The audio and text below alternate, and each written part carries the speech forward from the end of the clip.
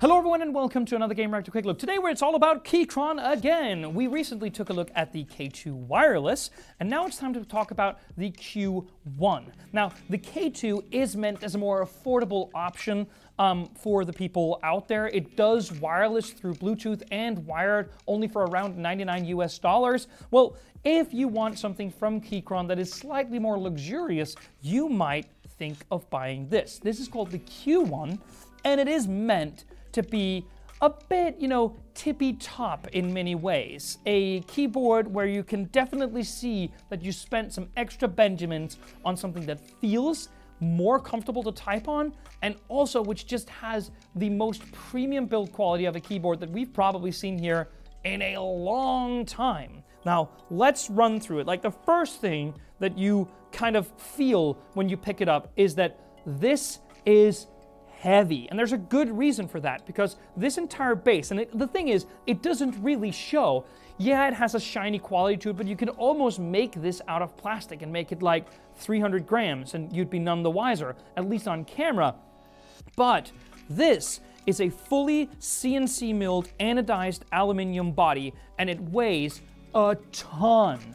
It feels great though, because again, you wouldn't be carrying this around all that much. It would be stationary in front of your really serious Mac Pro based workstation at home or at an office, and you would be typing away just knowing that the base of this keyboard isn't flexing, isn't going anywhere. This is just like a big fat piece of metal on your desk, and I absolutely love it for that. On top of this CNC milled, fully anodized aluminum body, we have switches. Now, these are Gateron switches again. And again, we've been talking about this in our K2 Wireless Quick Look as well. There seems to be this notion that Cherry is like the Rolls-Royce standard of switches, and that really, really, really isn't the case. Gaterons can be just as lovely to use and just as perfectly adequate, even to people that consider themselves enthusiasts. So, below this keyboard, below these double-shot ABS plastic keycaps, we have Gateron Phantom switches. That means that they are pre-lubed, and this model has the quiet red ones. So, what does quiet Phantom Gateron switches sound like? Well, that's a really good question. So, let's just try to run a little test.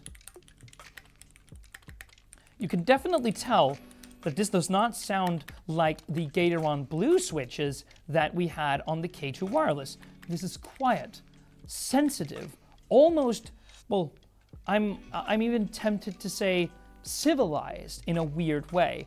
Actually, some people from the office, when I started working on this for this quick look and the subsequent review that we're about to write, there's a lot of, well, that sounds really pleasant. Like people who just heard this sound and thought that it sounded nice.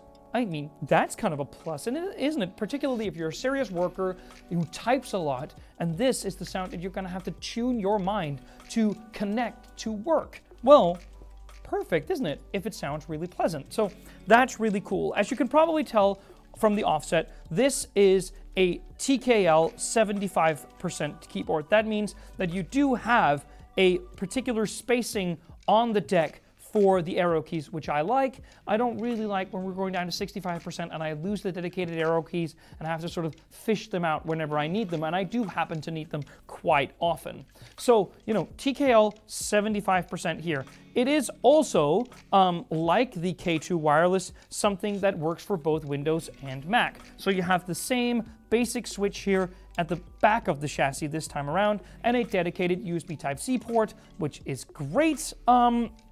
And it has worked, well, perfectly. It also comes with a coiled USB Type-C cable, which is braided, which is absolutely great as well. The thing is that with this particular keyboard, and also Keychron keyboards in general, which we actually failed to bring up in the K2 video, is that there's a lot of, well, sort of adaptability and customizability going on. So all of these keys are hop swappable, which I think is great, and you get QMK and VIA support, which means that you can reprogram and remap everything on this keyboard to your liking. So all in all, for 148 euros, it really isn't that expensive. And you could go on Amazon right now and buy like a stupid keyboard made from wood for 500 euros because it's made from wood and be like, that is really special. I really like that. But Keychron has the expertise and the knowledge to create a really luxurious keyboard that is as robust as this is for 148 euros.